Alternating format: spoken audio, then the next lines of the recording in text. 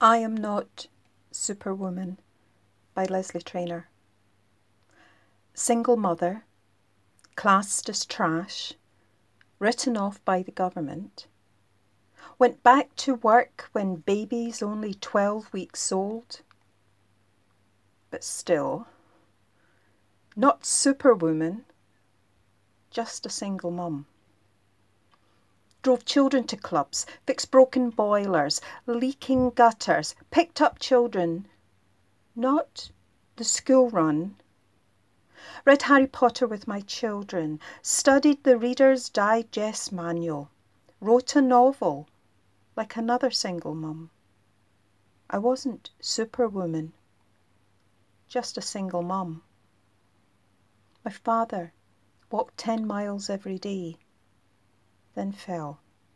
Motor neuron disease. No superwoman could cure that. Then this woman fell down through ladders that skimmed the high cornice, false in their security. Concrete absorbed consciousness, absorbed the power to walk and speak, a cruel mimic of what had killed a father. But this was no disease. Superwoman failed. Pace of life slowed to a shuffle. Communication faltered, a challenge to follow a thought, form words that forbade pity. Life is short became the new mantra. Within a locked world, I walked a past life, Ethiopia, found a path through that war-torn country, one trod without fear. I survived. I taught myself to walk, to talk. Creativity flowed. The written word, art, film, publications, exhibitions, commissions.